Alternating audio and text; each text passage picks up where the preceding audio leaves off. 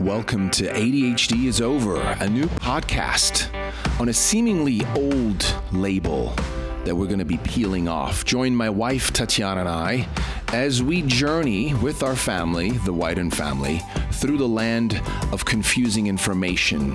We're going to visit both sides and let you decide because the power is with you. Welcome to ADHD is Over. Hello, and welcome back to our podcast. My guest today is Candice Vandel. Wow, what a powerhouse. Candice is a new thought leader, a YouTube vlogger, author, and a speaker. Her mission is to assist people in reclaiming their truth. Candice works as a spiritual coach, offering her soul-centered approach to healing emotional wounds and unwanted patterns, which she believes is the roadmap to our highest potential. Candice and I talked about ADHD from a spiritual perspective, exploring the true essence of highly sensitive people, light workers, and indigos. Hey, could it be that ADHD is not what we think if we looked at it from a 10,000-foot view? I don't know. Listen in to hear for yourself. Hello, Candice. Welcome. Thank you. I'm so happy to be here. Me too. To be honest, I connected with your videos online on YouTube so much. And when I finally saw one on ADHD, I was like, what? And I listened to it and it was like, yes, please. I need to have this woman on my podcast. So here you are. I'm really excited. Let's jump in with a simple question that I most often ask. What is, in your opinion, what is ADHD? Attention dialed to a higher dimension. I love that. Wow. Say that again. Attention dialed to a higher dimension. I first heard the term with Doreen Virtue like many years ago. I mean, like 20 years ago. Mm-hmm. And it was probably the first book I read on this concept called indigo children, which some people believe in, some people don't. It doesn't really matter. It gave me a really amazing, perfect concept with what I had been going through as a kid, with feeling super misunderstood and like the system didn't get me and therapists didn't get me, but I got me. And I just felt like this higher sort of thing beyond these teachings. And I didn't have words for it until I heard that term. And then I started really diving into my spiritual path, before I was even a teenager, because it's the only thing that called to me about me. When you say about you, right? Take us back there into your childhood. What are your earliest memories of feeling like I hate to use the word different, but where you just felt looking outward, right, at the world, I'm not quite like the other girls or children? So I didn't feel that way. I was told that, which is kind of interesting. I might get emotional. Sorry if I do. Not sorry. It's just what it is. I remember, I have like distinct memories of like 4 and 5 years old and feeling so happy and loving and then feeling not to blame. So I'll just say this was my experience, feeling in my own family like I didn't belong and I was left out because I was behaving differently or saying things that they didn't get. They'd always call me weird or, one time I remember my dad's like, you're just eccentric. I'm like, eccentric? So I always felt like that because I would just say things that everyone was thinking, but no one would say because I was like real. And I would just be like, mommy this, mommy that. She's like, I don't know what you're talking about. I just was so misunderstood. And then what really happened is when I went to school, I always had a lot of friends. I was always like really close with my girlfriends and stuff. But when my family was finally like, there's something different about our kid. I was learning different in school. They brought me in for an IQ test. I had a really high IQ, but I was so literal. For example, one of the questions, the psychiatrist who gave me the IQ test at 7 years old, she's like, she's so literal. She asked me, how many feet does a cat have? And I said, none. She's like, none. I go, the cat has paws. So I got that question wrong. I'm like, there are no feet on a cat. And they're like, oh my God, like this is what happens, where I'm like, but you're asking me the wrong question. And they're like, this kid is so difficult. I'm like, I'm not difficult. You're asking me the wrong question. You know what I mean? So I started realizing there was something different with me when I'm in school. And in 1985, I'm the only kid taking Ritalin. So I had to go to the nurse's office and I had to sneak it. And so I already had this secret about how I'm flawed and different and weird compared to every single other kid in school. So the shame started setting in and it was just like, I don't think there's anything wrong with me. Why do you guys? Wow. So in 1985, it wasn't really common that kids would take medication. And did you get the medication from home or from the school nurse? So my mom would give it to the nurse and the nurse would give it to me. At a specific time? Lunchtime, every day. Wow. And any memories of, obviously, how you felt? Yes. Walk of shame, going there, taking it, coming back, feeling, So afraid to be seen. There's a big one. So afraid to be seen. I felt so embarrassed in front of the nurse because the nurse knew what was wrong with me, but nobody else did. So I'd be like, oh, she knows that I need to take this to be like everybody else. And I just remember feeling like just this pit, this deep, deep, you don't get me. Why are you doing this to me? Why are you taking me away from me feeling? And, I didn't realize till after we talked the other day, I was looking at other people who had gone through it because I never looked at it. I just denied this forever. I just denied that it was really that bad. But actually, it's why I do what I do today. It's the reason I was born, I believe, is to change this. But I felt so definitely misunderstood, but I felt so like I didn't measure up, that there was something in society that I couldn't be. So for me, my coping mechanism was to then be perfect. So that if anyone rejected me, it wasn't because of me. It's because I wasn't that, it was just, there's all these coping mechanisms kids like me come up with that don't even realize this is why I'm living up to this thing. And for me, breaking out of the societal ideal and really aligning with the universal law was the game changer, because society is the one that says there's something wrong with you, take a drug, not God, not the universe. We have to go higher to understand it. But when you're a kid, you're stuck in this prison of, I'm just misunderstood. No one understands anything. I'm screwed. Yeah. Yeah. Now I want to just jump back even further. What was going on in your family household at the time? Because I was just listening to something Teal Swan said about ADHD, and she called it a regulation of anxiety. And so talk to me about that. So interesting enough, the research I've been doing lately on self and clients, I really feel like ADHD is a trauma response, in my opinion, because as a child, you'll look at every single one of my report cards. I found them a few years ago in a storage unit. Oh, wow. Every single report card since kindergarten said extreme anxiety at the top.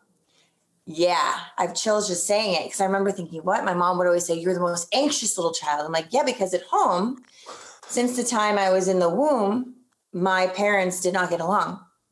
And they ended up divorcing when I was 11, but there was no cohesive harmony. It was always like separation, fighting. They were not in love ever. And then there was my sister, and we were not close. And I think that there's just so much separation in the household. And as a highly sensitive kid, you feel that and you don't know what to hold on to for safety and security. So you're just constantly like, I remember not being able to focus in school because I'm thinking about home. I'm thinking about, oh my God, do I have to go back there? Oh my God, what's going to happen when I get there at 7 years old? So I really hate that people diagnose without knowing what's really going on to create those things that are being diagnosed. It's not fair. You can have ADD and have a great household and not really have these crazy symptoms, right? So there's all these different aspects of it. But in my opinion, for me, because as soon as I left home in high school, I went to Tokyo, Japan on this modeling contract. And then I went right to college and I got straight A's. And my mom was like, you don't have any of those symptoms anymore. I'm like, and I don't live at home. I don't live at home. I live in a dorm and it's all fine. And I'm in another country and I'm successful. And it was just, I'm not in that environment. Well, wow. So many things to unpack, but no need, because I get it. I just want to write on a couple of words. One is environment, obviously. It's a very important topic because one of our guests, Bruce Lipton, said that, ADHD is not a hardware issue, it's a programming issue. It's how we're being programmed, right, from the environment. And what is the environment? So walk me through, somebody who doesn't know, a parent who's listening, what all in your environment do you feel contributed to that anxiety, that feeling unsafe, and ultimately what I call right? You said coping mechanism is just to be distracted, right? Yes, absolutely. Well, and when you look at trauma healing, what are we doing? We're constantly distracting from the pain. We don't want to. So we're drinking or we're dating or we're doing all these things to not go there. And when I did go there is when I healed. But this is what I was doing as a kid. I was distracting from this environment that, number one, was not emotionally validating at all. There was no emotional mirror. There was no consistent emotional connection. Who knows if mom and dad are fighting? I'm not going to get what I need. There's no needs met. I'm not going to get my needs met. How do I cater to them to get my needs met? Codependency, right? All these things. So for me, it was no consistent emotional connection or mirroring or validation. And then as far as physical care, where's dad? Why isn't dad paying attention to me? Why, so there's a lack of attention deficit. I had a major lack of attention in my childhood from everyone in my family, because I call it the tribal wound of my family was like codependency, narcissism, which is so much in so many of us, right? But there was so much of this emotional immaturity going on that people wouldn't talk about what's going on. And here I am, this truth teller. I'm like, grandma looked at me wrong. Then, I would say whatever. And people are like, no, that didn't happen. Gaslighting. That's all in your head. I'm like, it's not in my head. I'm feeling it. And then we can't trust our feelings. So there was not this emotional validation. When you don't have emotional validation or mirroring, you don't trust yourself. You start looking externally for identity. You start looking externally for, why am I not being loved the way? There's something wrong with me for sure. Every rejection that would happen was because of my ADD. There must be something wrong with me. That's why mommy and daddy aren't home, aren't loving me, aren't whatever. It must be because of me, because I'm the one with the problem. I was the diagnosed patient in my family. And and so any issue that went on wasn't because it was an issue. It's because I'm perceiving it wrong, or it's your ADD. Yeah. It's a scapegoat, right? For not doing the emotional trauma healing or Now talk to us about perfection. So you're a teenager now, right? And you're a stunningly beautiful woman, so I would imagine at that age, you got a lot of compliments, right? Like, hey, you're pretty, you're cute, you should model. How did you get into that? It's so interesting because not till so many years later did I understand what really happened. But I remember it was my 16th birthday, and I was, I've told this story before, but I was at this youth group camp, and it was such an amazing experience for me. I finally had that experience where I felt like people were seeing me for me, not for the shame, not for the ADD label that I couldn't shed until I was a teenager. Finally, people were like, oh, you're pretty. Oh, you're fun. I had all these friends. And I remember thinking, you know what? I think I deserve to have my dreams. I want to be a model. I was like, I just wanted to do that. I always wanted to, because I don't think I ever felt seen as a child. And I thought, if I could be seen, then I'm okay. Then it's right. It makes so much sense. So I remember I was in Chicago one day. I was driving in the car with my best friend, and we hear this commercial on the radio for this modeling convention thing. And it happened to be to the left in 5 minutes at this hotel. And we're like, this is weird synchronicity. And so we went in, and they picked me. And then I went to New York to do the bigger competition. And then I got an agent in New York, and it was like that. So I go back to school one day, and here's the problem. I understood now that I shouldn't own the shame that I grew up with, but I wasn't sure because the emotional imprint and the trauma work hadn't been done. It was like this mental understanding, but this inner child didn't get it yet. And this is what so many clients come to me. Candace, why am I not healing? I understand everything. I said, because you got to do the inner child work. The mind doesn't matter, right? Your adult self can know, but your inner self needs to be the one that really understands. And so we have to integrate. I didn't do that. I'm 17. I don't know anything at this point. So I go back to school, and like the star quarterback asked me to homecoming. And all of a sudden one day, all my friends are sitting at a different lunch table. And I'm like, what's going on? That rejection wound came in. Like, this is a joke. There must really be something wrong with me. Maybe I'm not all these great things because I'm used to thinking I'm terrible, right? So I have this huge rejection wound of like, no one likes me. Well, what I didn't realize is they're jealous because one of those girls really liked that guy. But when you grow up thinking you're flawed and there's something wrong with you, you think it's just because of me. There's just something wrong with me. So I had no confidence, zero confidence, took myself out of gymnastics, soccer, violin, piano, all the things I was doing. because I wanted to hide because of the shame. But something in me said, you're still going to go to Tokyo and you're still going to go model. Something in me was like, no, just do it. And so my perfectionism kicked in and I'm like, I don't want to be rejected and I don't want to mess up my purpose. So I'm going to make sure I'm perfect, not authentic, but perfect. So before I had like a month before I was supposed to leave on my contract, I was like, let me eat everything perfect like a model would, not Candace, like a model would, so they don't reject me.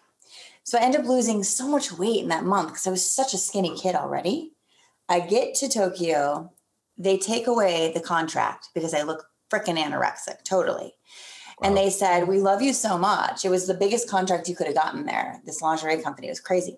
They said, we love you so much that if you go back to how you naturally are, we'll take you back. My lesson at 17 was, you're perfect as you naturally are.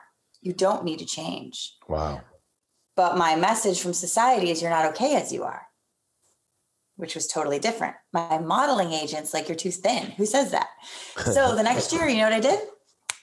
That eating disorder that wasn't even really an eating disorder went away overnight. So I was like, I don't want to mess myself up. I just, took a while to heal it mentally, but it worked. And the next year I went back and I got it. And then I went back the next year, I went 5 times. And it was like, I'm not letting my perfectionism mess with my authentic self and my dreams.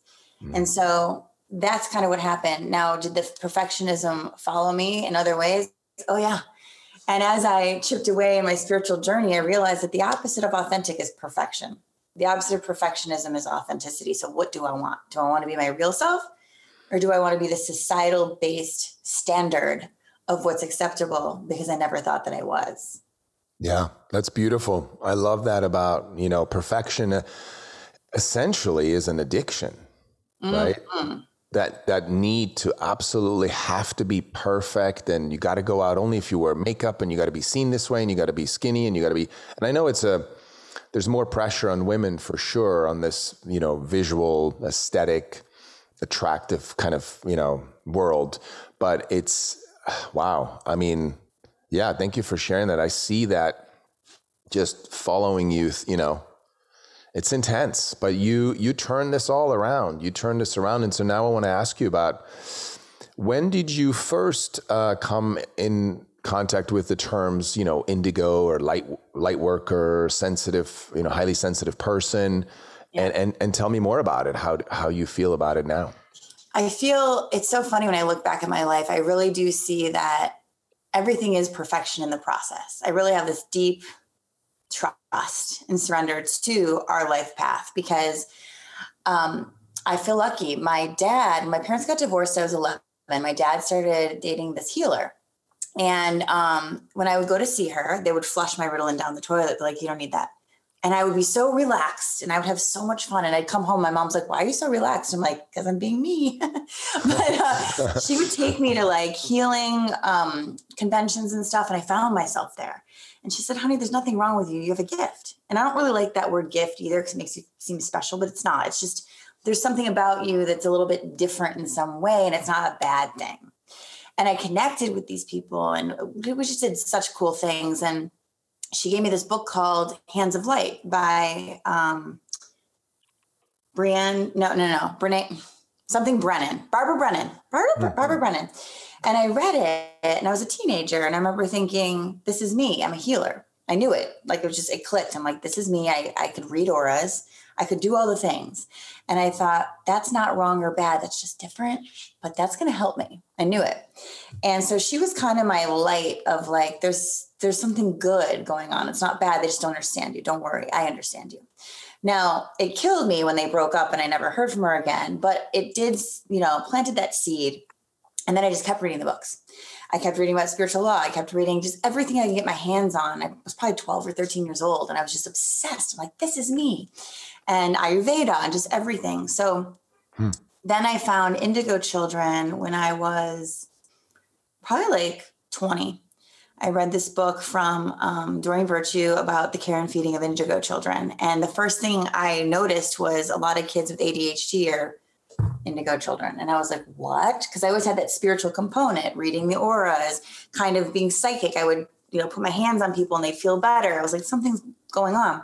And it talks all about that, the high sensitivity, needing a special diet, which I did as a kid. I couldn't wear the color red. It hurt my skin. Like all these interesting things were in there.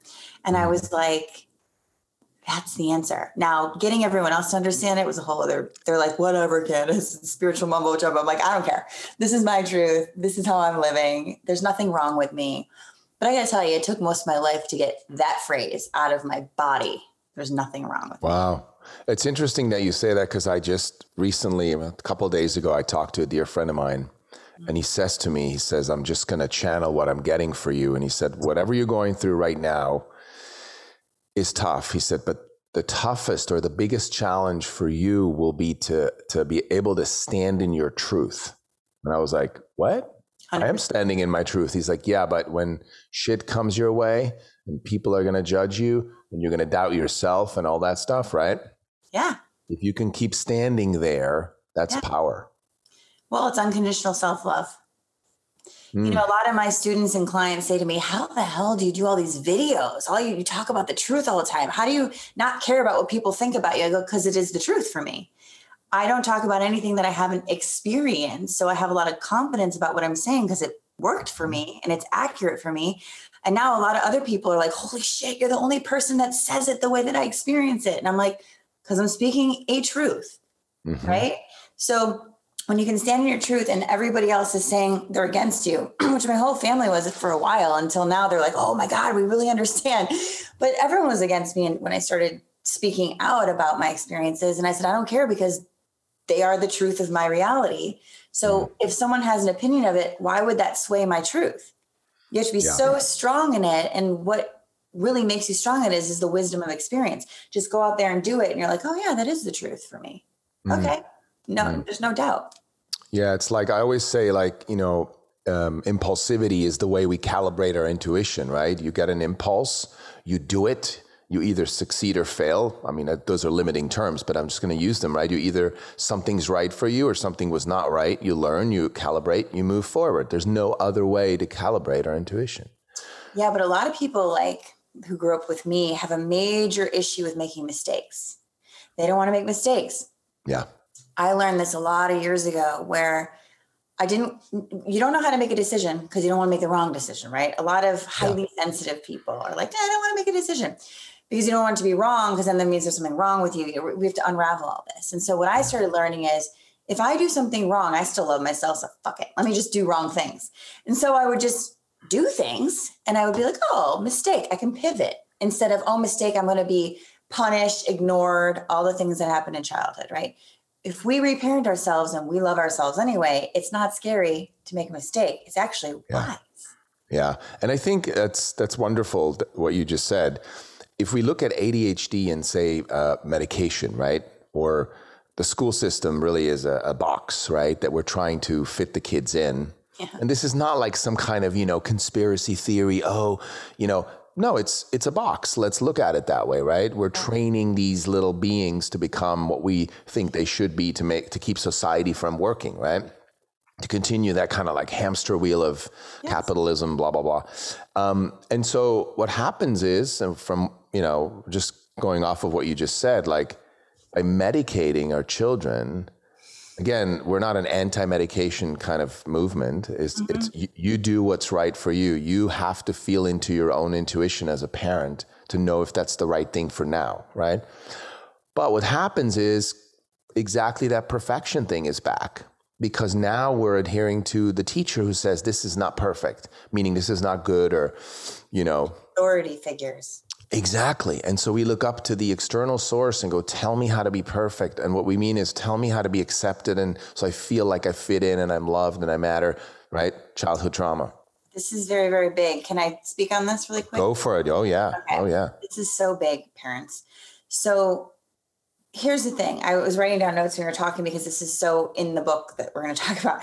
So a lot of my clients are HSPs, empaths, highly sensitive, some ADD, some think they had ADD. It doesn't really matter, ADD or not. They felt different. Okay. And the main pain is someone's going to take me away from me if I'm being me. That's what I see the school system doing for children like me who are born to be an entrepreneur. I'm not born to fit into it. I'm not going to 9 to 5, never have, never will. that's not in me. What's in me is I'm guided to do these things outside the box. And what I think parents are trying to do right is they're trying to make you feel fit in. They think that their job, maybe I'm wrong, but this is what I think my parents wanted to do. They wanted me to fit in as much as possible because their pain was not fitting in. So the tribal wound. So fit in. What I'd like to share is it's not about fitting in. It's about realizing that what you are is already fitting the universe. It's already fitting. You don't have to fit this little box. You are going to fit something because you're born. You're going to have a purpose. And we need to cater to these different types of learning. There's 9 different types at this point. There's different types of learning. There's different ways of being. And what we have to do is stop pulling away the inner guidance of the child, but say, let me nourish your inner guidance. What are you directed to do? Oh, you're directed to be a billionaire in some way, to create some different, you're Einstein, whatever it is. Mm-hmm. But what we're taught is to pray to these false idols, these authority figures that aren't God. But we start thinking that. So we abandon and reject our inner guidance to cater to this external thing that's not matched up for us. Yeah. It's almost and then we're always unfulfilled searching because you're not aligned to you. Yeah. It's almost like the Ivy League degree, the promise of an Ivy League college degree becomes God, because it then becomes the thing. If my child achieves that, at least they're taken care of financially. They have a position, they're going to be happy, and I can die. Stop worrying. I understand that. Right? We get it. But I don't agree with it, but I totally understand that way of thinking. Yeah. And how many Ivy League college graduates, CEOs, can't keep their marriage together, are miserable, depressed, on medication, suicide, how many? I don't know. High number would be my guess. I gotta tell you, being a coach for the last 10 years has been so incredible, because what I got to learn the first 5 years of my career is that I was getting celebrities, Ivy League people, extremely successful people are coming to me, and they're fucking miserable, or there's this thing they can't figure out, or the emotional intelligence is gone, or there's this huge wound of, I did this path for my parents, but I'm not happy. So many doctors that I talk to feel that way, which I think is interesting, because to be a doctor, I've made it. My parents are happy. A lot of people want to be that, but if they don't want to be that and they're coming to me, there's something missing. They don't know, because I've done all this stuff, Candace. I'm so successful. I've done everything society told me to do. What's wrong with me? And I'm like, what's wrong with you? Nothing. It's time to get to really know you, though. Love it. Love it. Love it. Now, you've sort of touched upon this a little bit earlier. What would you recommend to parents today? Not every parent, I should say it this way, lots of parents that find us, come to us, they're sort of just, I hate to say woken up, but they just sort of realize, the mainstream narrative, something feels off, right? And so now they want to know, what can I do for my child, right, with what's called so-called disorder, ADHD, if they've had a diagnosis? What can I tangibly, action steps, what can I do starting now that I'm sort of realize this? What would you recommend to parents from your experience? The number one thing, there is nothing wrong with you. Say it 1,000 times a day. There is nothing wrong with you. With the child, right? Yes. Yeah. There's nothing wrong with the child. This is what I tell the majority of my clients. The thing that's wrong with you is that you think there's something wrong with you. That is the only problem. Say it again, Candace. Say it again. The only thing wrong with you is that you believe there's something wrong with you. Yeah. And I'm not going to make this light, because the minute I remember the day I'm sitting in the psychiatrist's office and I was like, she's going to understand me. She's going to explain to them. I leave with this pit in my stomach. The life came out of me when they said, you got a problem. It's called attention deficit disorder. I'm like, so there's something wrong? Oh my God, she doesn't get me either. No one gets you. So the parents need to understand, there's, in my opinion, now you don't have to agree with me, but in my opinion, from my experience, there is nothing wrong. It just needs to be taught differently. What ADHD kids really, really benefit from is emotional connection. If you sit with your kid and you're like, I understand there's something going on. This is why you cannot focus. Just hug. My mom used to do this. One thing she did that was really, really helpful to me is I would be all out of sorts because I didn't know how to put words to my emotions. A lot of these kids have emotional regulation issues because there's so much they're feeling all at once. They don't know what the hell to do with it. It's so overwhelming. It's like temper tantrums. I used to do that. It's acting out. You don't know what's going on, but something feels off. Grab the kid, hold the kid, just love the kid. Squeeze them. Squeeze them. I love you no matter what. This isn't you. This is just how you're expressing. You don't know what to say. It's okay. We're going to figure it out. One of the things my mom also says to me nowadays, she's like, Candace, you're more emotionally intelligent than your teachers and your parents. She goes, so because we didn't know how to express what you were saying, you had to grow up and teach us. And that's what's happening with these kids is they feel so misunderstood because they know something you don't know. And that's scary. But also they don't know how to articulate what they feel. And it's freaky. It's like, how do I get my need met? It's like this survival need. If I won't get my need met because I can't explain it to you. Think about that for a minute. Yeah. I know what I need, but I don't know how to explain it. And you're not giving it to me. I feel terror. Yeah. I'm in this classroom and I'm bored as hell because I'm already 10 steps above and they're telling me that I'm below because they don't really get how fast I think. I used to do long division problems and get all the answers correct, but all the work was different because I wasn't listening. I was just figuring out myself because I was bored. I was like, I'm already there. And I get all the answers right, but all the work was wrong and they would mark it wrong. And my mom would come in and be like, what are you talking about? All of her answers are right. They're like, well, she must have copied it from someone or cheated. Because the way she did it is not the way that we taught. And my mom's like, she's processing it her own way. That's kind of genius. They're like, no, that means she has a processing problem. Yeah, a disorder. I don't think that's a problem. I think that's a difference. So my point is, if your kids do things different, don't make them wrong. Don't make them feel like there's anything wrong with them because then they start rejecting themselves and that inner critic gets developed and then that codependency starts and self-harm and all these things because of shame. What's shame say? There's something wrong with me. Shame. Why do you think that experts and parents alike often feel this strange need to keep the label or the disorder in existence? What's the payoff? What are they getting? Not financial. There's some of that for some experts, right? But what do you think is their payoff by keeping it in existence? I have two different ideas. Number one, a lot of people like the label because they say, oh, now I understand what's wrong. So that's fine. I understand that, but that's because you didn't grow up being shamed about it. So if I were thinking differently and then someone's like, here, ADD, all these things, I'm like, oh my God, that is me. If I didn't have shame attached to it, that's why I like to change the definition. So I think people like it because they're like, oh, now I understand myself. Some people feel like that. I never felt like that. I just felt like that's now confirming that I'm something wrong with me. But then there's the other thing I believe, in my opinion, that this sounds harsh, but I'm just going to say it. I think that at large, we're kind of controlled. And I think that if people were to say, I believe in myself, I love myself, this is what I'm doing, we're capable of a lot more, but then we're not easy to control. Because different ways would be different things. I think in society, we try to compartmentalize stuff so that we have control over things and we can define things. And I think the new era is there is no definition. We're just souls having a human experience. Why do we all have to fit this one? Think about it. Why do we all have to like the color green? Why? Because if you do, then you're going to fit all these things and you're safe and you fit in. It's that pull, right? But if you're different, you don't fit in. That's scary because we don't know what you're going to do. Yeah. It's that like need for predictability. Certainty. Right? And I'm going to jump ahead here and see what you think, because I've been thinking about this for years now. It's like the only, or I should say the first people that artificial intelligence is going to replace are the predictable ones. We're not, you and I are light workers and indigos and ADHD children are not predictable. You know, I think there's a reason for that. Huh? That's what scares people. What is she going to say? What is she going to do?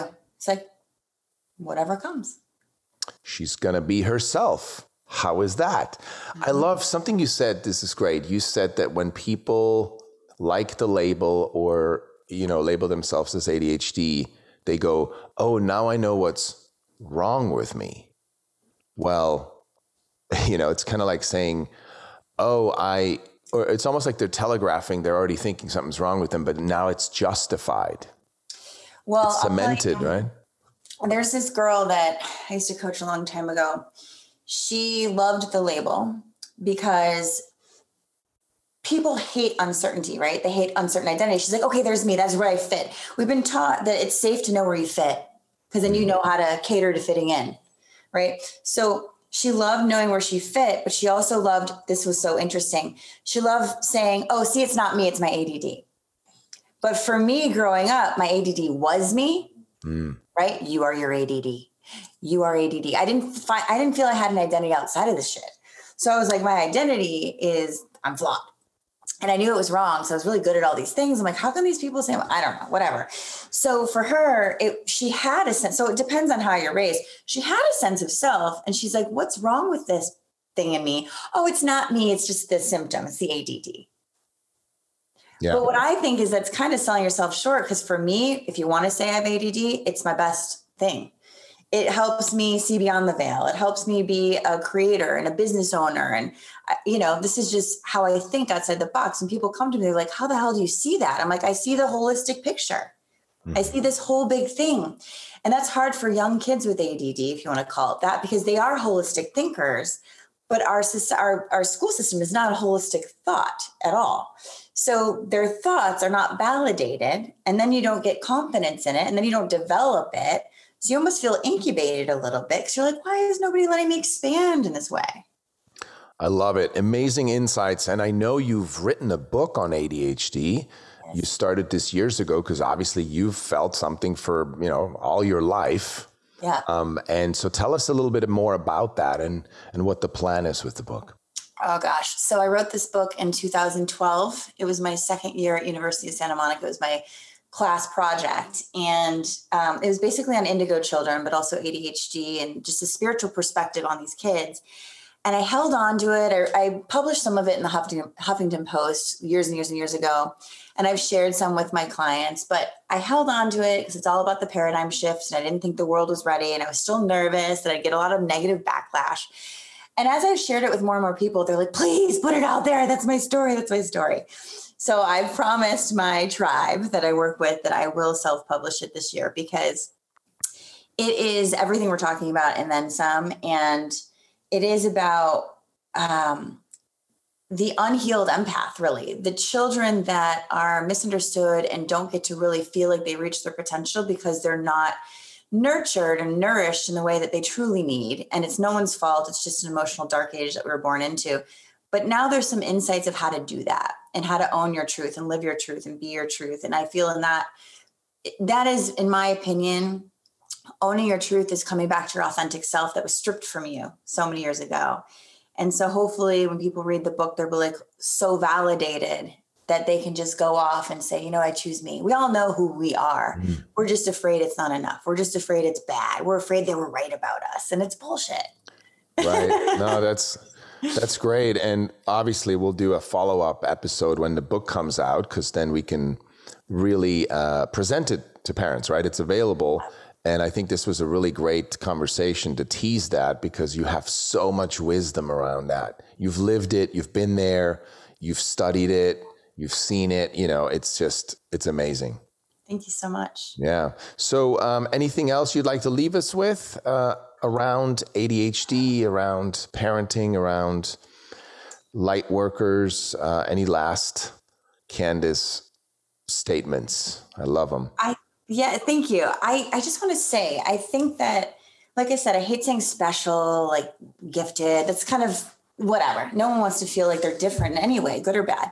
But what I'll say is these kids are here to usher in a new reality, to break down the current system and expand it.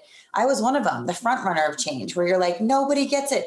And it's really about empowering this inner pull, this inner drive, so that these kids know they're here to do something unique. They don't have to follow the flow. That's where they're going to not be happy. And then they're going to start doing things to act out. It's just about following your wise guide inside, I call it, your inner guidance, really honing in on what you feel, honing in on why you're being driven towards certain things and making it right, not wrong.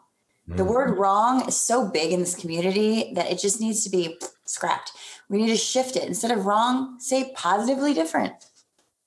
I love that. And, to the parents listening, just remember you're the guardian, right? You're the adult. And if we can encourage our children as much as possible to not think of them as broken or something's wrong with them, I think we're going to see a different world quickly, So Candace, what a great conversation. I thank you for your time. I'm excited for this conversation to reach the world out there. So let's do a part 2 soon. I love it. I can't wait. Thank you so much for having me. My pleasure.